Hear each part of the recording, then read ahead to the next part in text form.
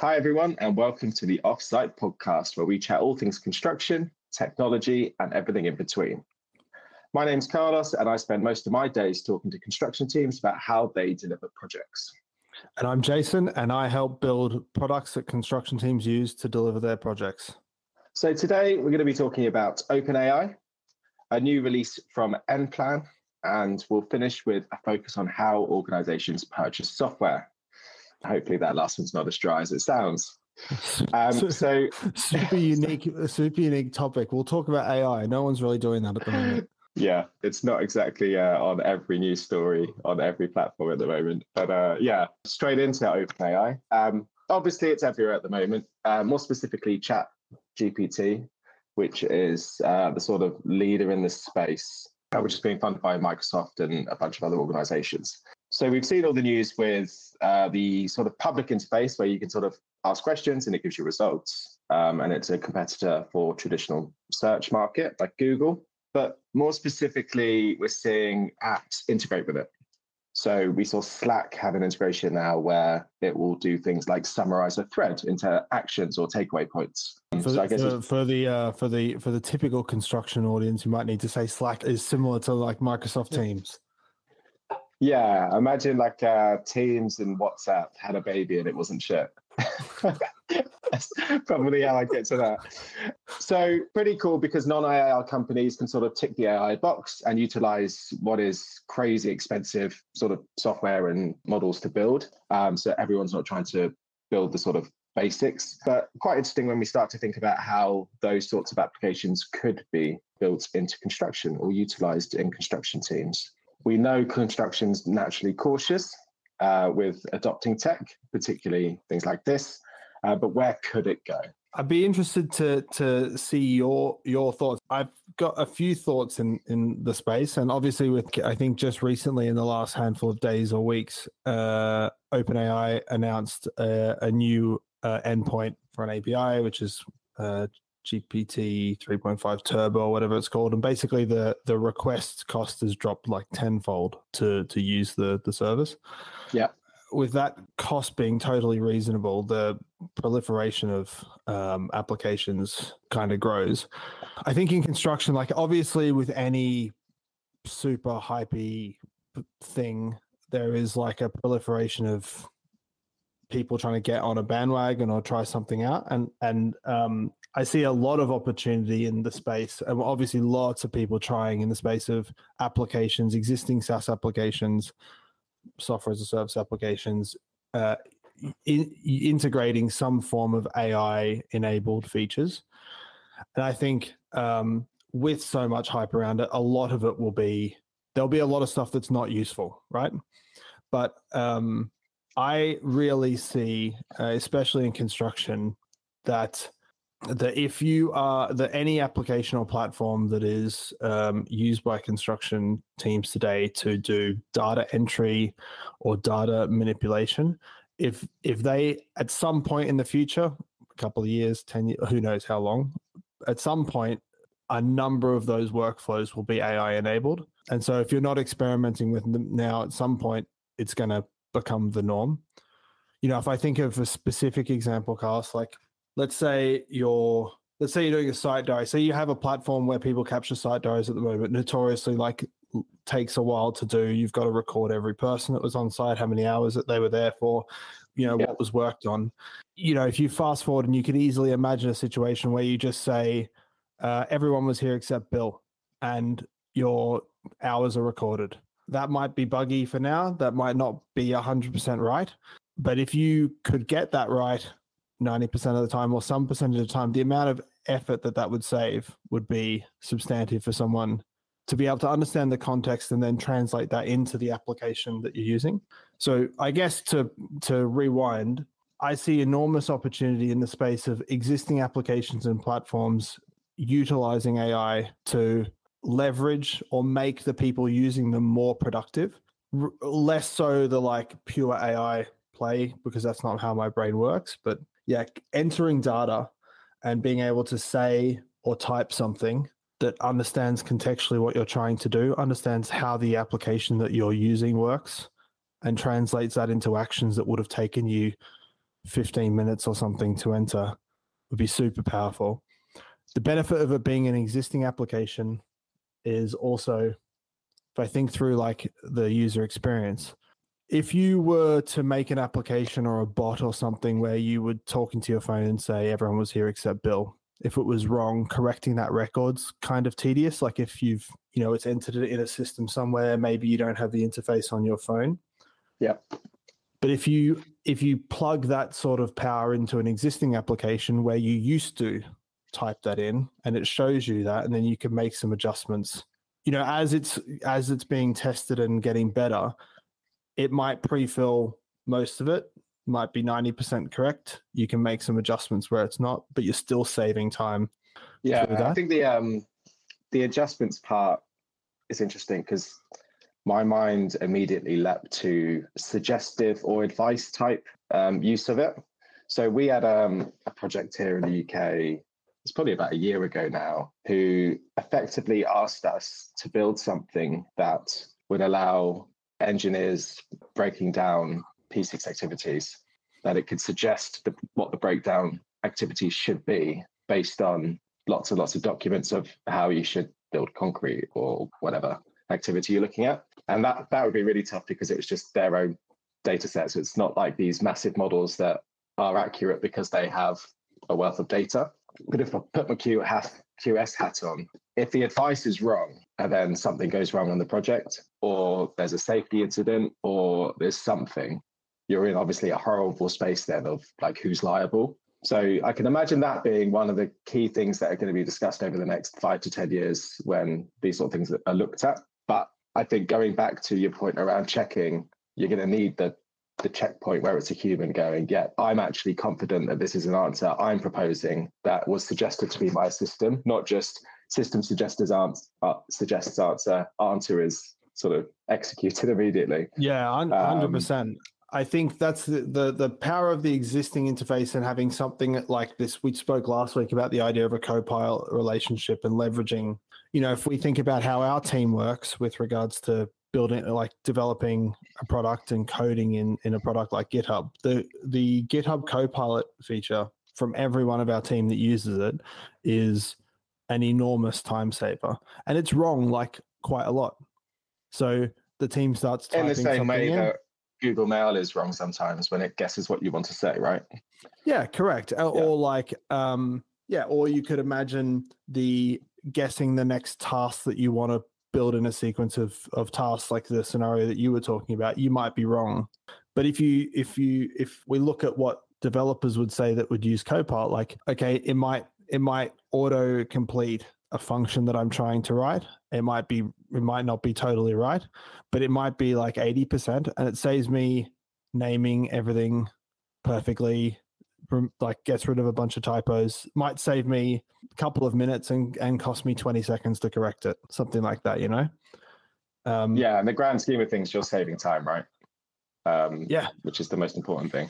A last point on this topic, I haven't read the API documentation. You'll be shocked to know. Does OpenAI keep/store all of the data that's presented to it? Because if we look at the context of sort of cyber chats with our customers, offshoring of data, the usual bits and pieces that we have to go through, is that an immediate no with a tool like this? Because it's obviously, over in the US. They do store, I've not read it line by line, but I've listened to discussions on this topic. They obviously store some amount of it because that's training the model. That's helping them determine the accuracy of the model. Because it grows, right? I don't think they're directly feeding that back in currently to the corpus of data that's trained on, but I think it is definitely there was an body of it. Like period of time. It was like the training data, right? Yeah. So it didn't have anything like the last 6 months or something. There's like this gap. Yeah, a year or so, something like that from memory. Yeah. But like, it's not just the language. There's examples of products that will, let's say you took even if you put your QS hat on and play with spreadsheets again, you can, there are models that will understand the rules of a spreadsheet, and you could say, summarize this data showing month by month of this, subcontractor costs broken down by WBS over the next 12 months, and it will output that. Yeah. So data entry, anything that's data entry or data manipulation, I think both of those areas, in going back to your initial question about construction, I see massive potential to, I guess, supercharge existing platforms with the AI. That's like the first wave that I can envisage. Yeah. Right. Moving on then, straight into an AI platform that we know called Mplan. So they have just released a tool which is, we're on a topic there, which is probably the least experience I have on any topic we've spoken about so far, which is integrity or schedule integrity checks. So it's a tool that will check out your program and go, right, this is sort of an actionable area of your program where you could have bad logic or missing logic, or it tries to look at how the makeup of your schedule is sort of, working. So no, don't pass to me. Keep going.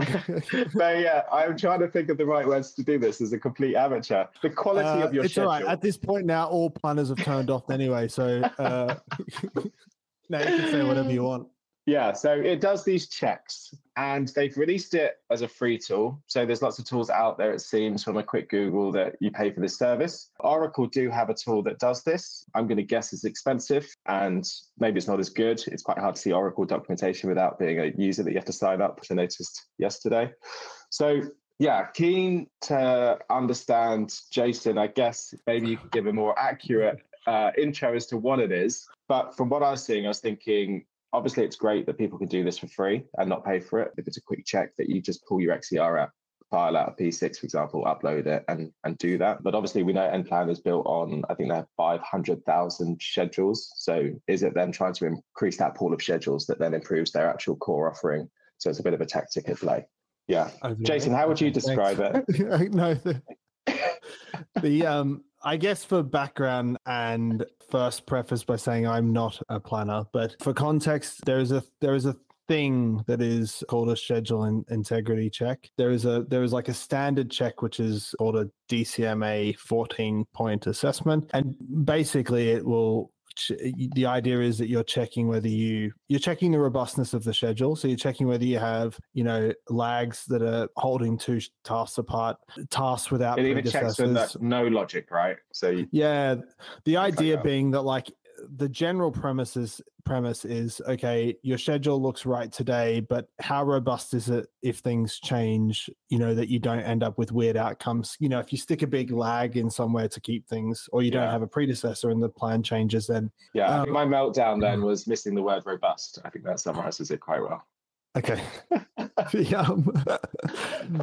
So there's an enormous rabbit hole to go down about how effective this check is in general, but they're often required under construction contracts to perform them, whether or not they have some value, and oftentimes schedules will be required to check them. If you think about, there are, like you said, other tools on the market that do this schedule assessment, and like if the most common that I'm aware of is a product called Acumen Fuse. I think from memory, it's like, if we're talking about Australian dollars, something between 5 to 10K a license per annum. Wow. So it's an expensive piece of software. From people that I know that have had a go at or use the free tool that Mplan have provided, it's definitely not as mature as what you're getting when you purchase that.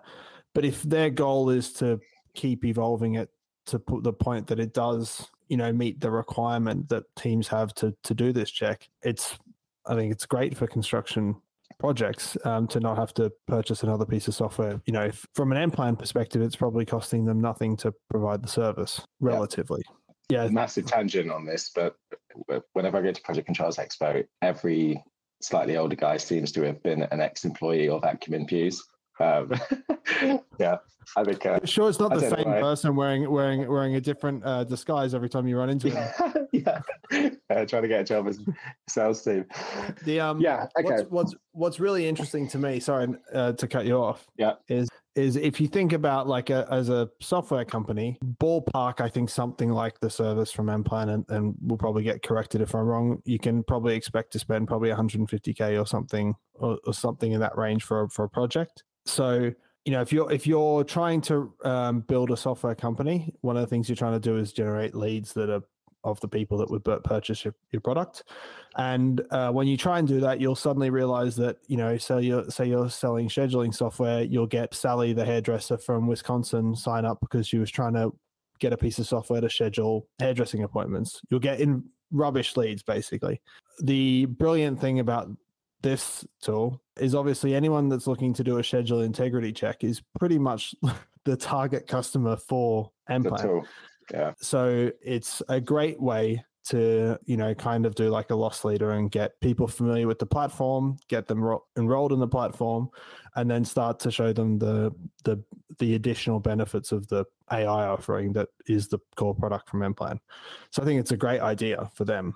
Yeah, it must be a good product, because you really are in a bad spot if you give away a free tool, it's shit, and then everyone judges the rest of the company on the thing that they used for free. So they must be backing it and actually being a really good free tool too, because that's your first impression, right, of a whole bunch of leads. So yeah.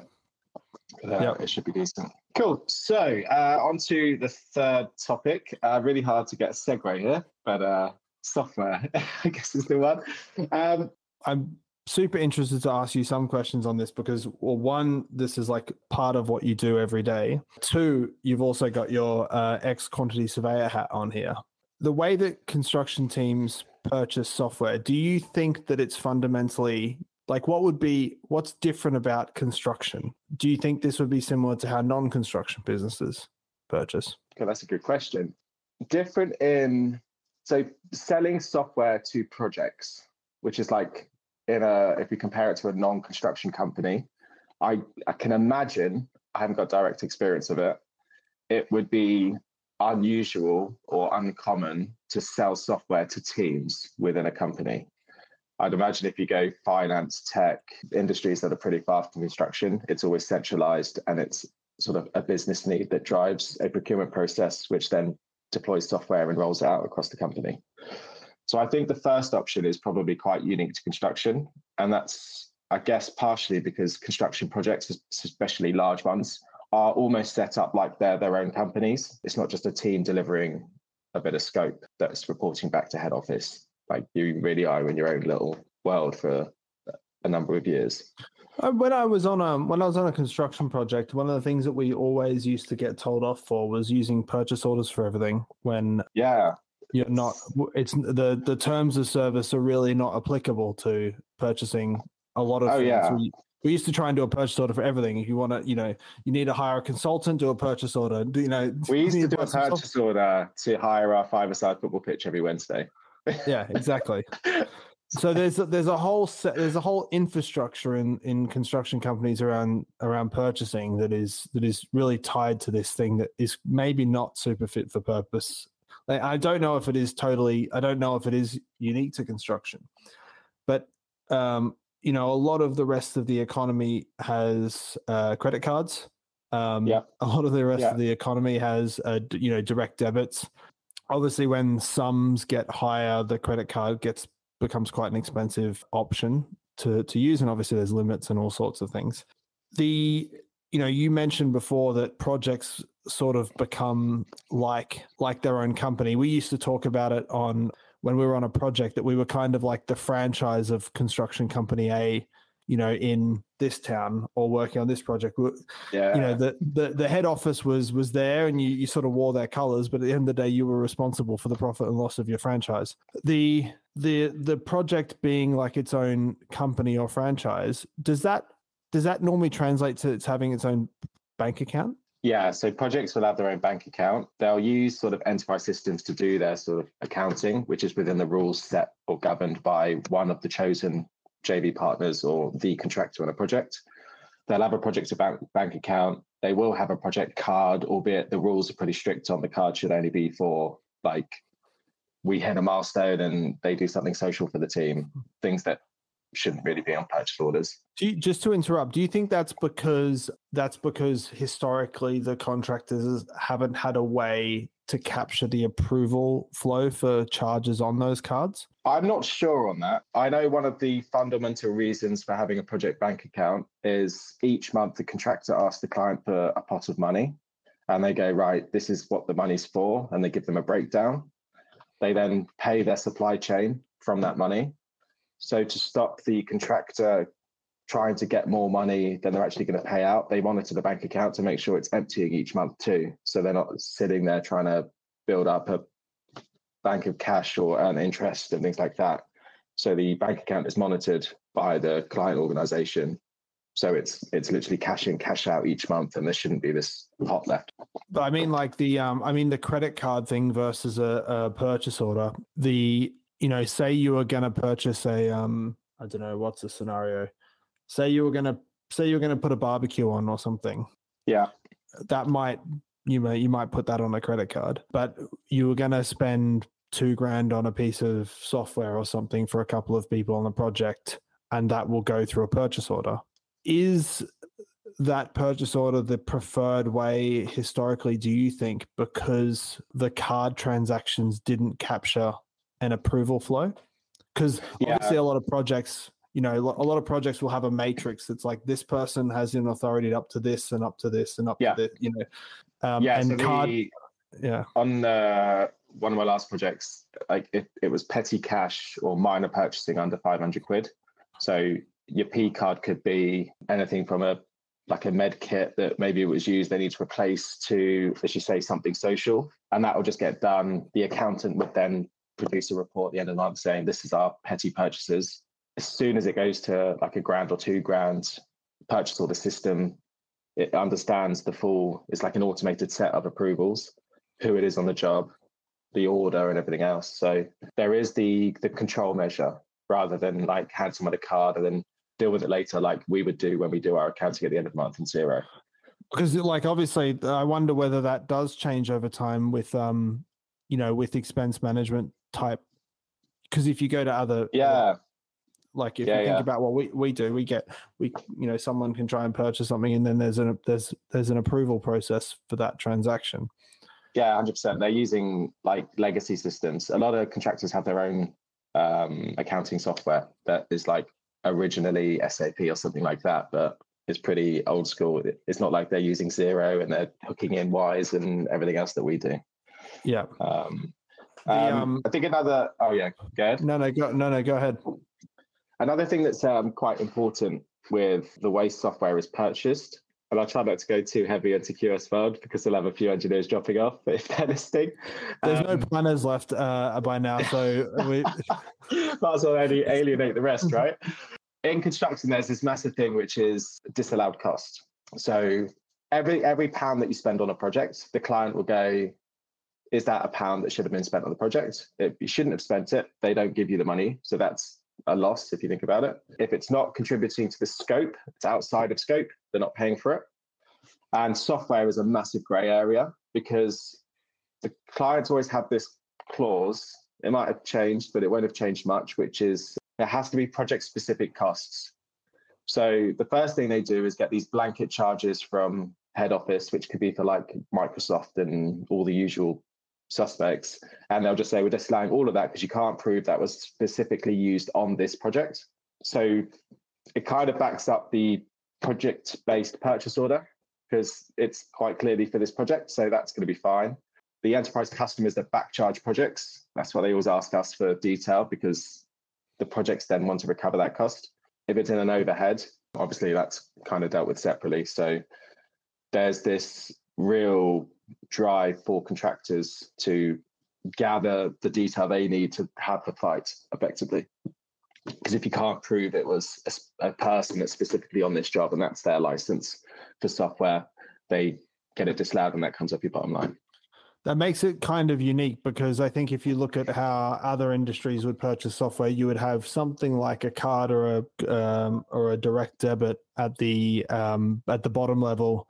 You know, if you've got a team testing something, or in this case, like a project, you would purchase on a card, and at that point, your subscription might be quite variable based on how much you use it or how many people, depending on what the mechanism of like the measure is. But once you get up to a certain level where it's a tool that the company uses, oftentimes what the companies are looking for are guaranteed costs fixed for a period, you know? So if you've got like I don't know, this is a bad example, and we don't spend enough to get this yet on like Google Cloud, but you'd go from pay as you go model to a fixed cost contract. Does that model, that model from a company perspective is probably beneficial from the fact that you can negotiate a fixed, you understand what your cost profile is, and you can make decisions around it, and you can probably negotiate quite well with that approach.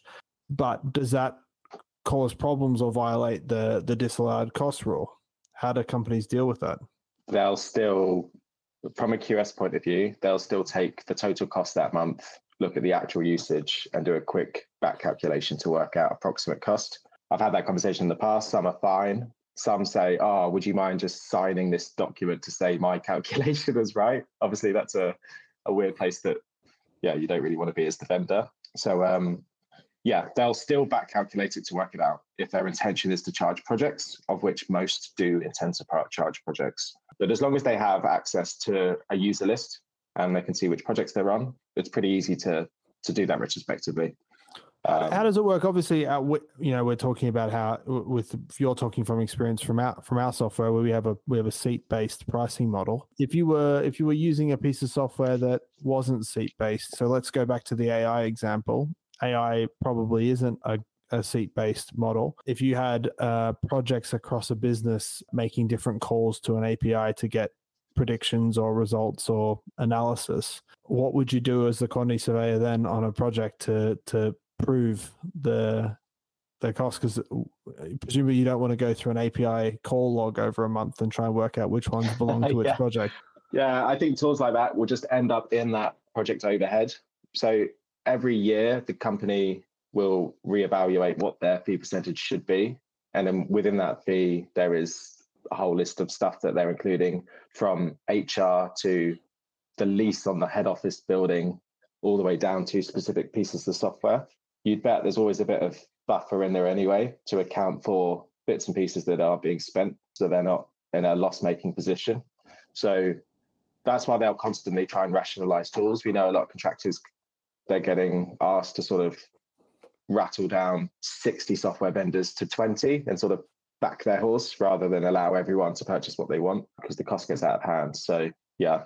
Interesting. It does feel like, observing from the outside, that there is a way of purchasing and accounting and managing costs across projects and companies that might be a little bit behind where a lot of the rest of the economy might be. Yeah, big time. There's just so many hurdles, right? Whether it's commercial, IT, the project, you've got BIM teams, lean teams, Planet, like everyone has a view, everyone has a process, everyone has their own checklist of things they need. There's data rules from the contractor, from the client, from us on how we actually want to function as a business. So yeah, trying to pull all that together is not easy.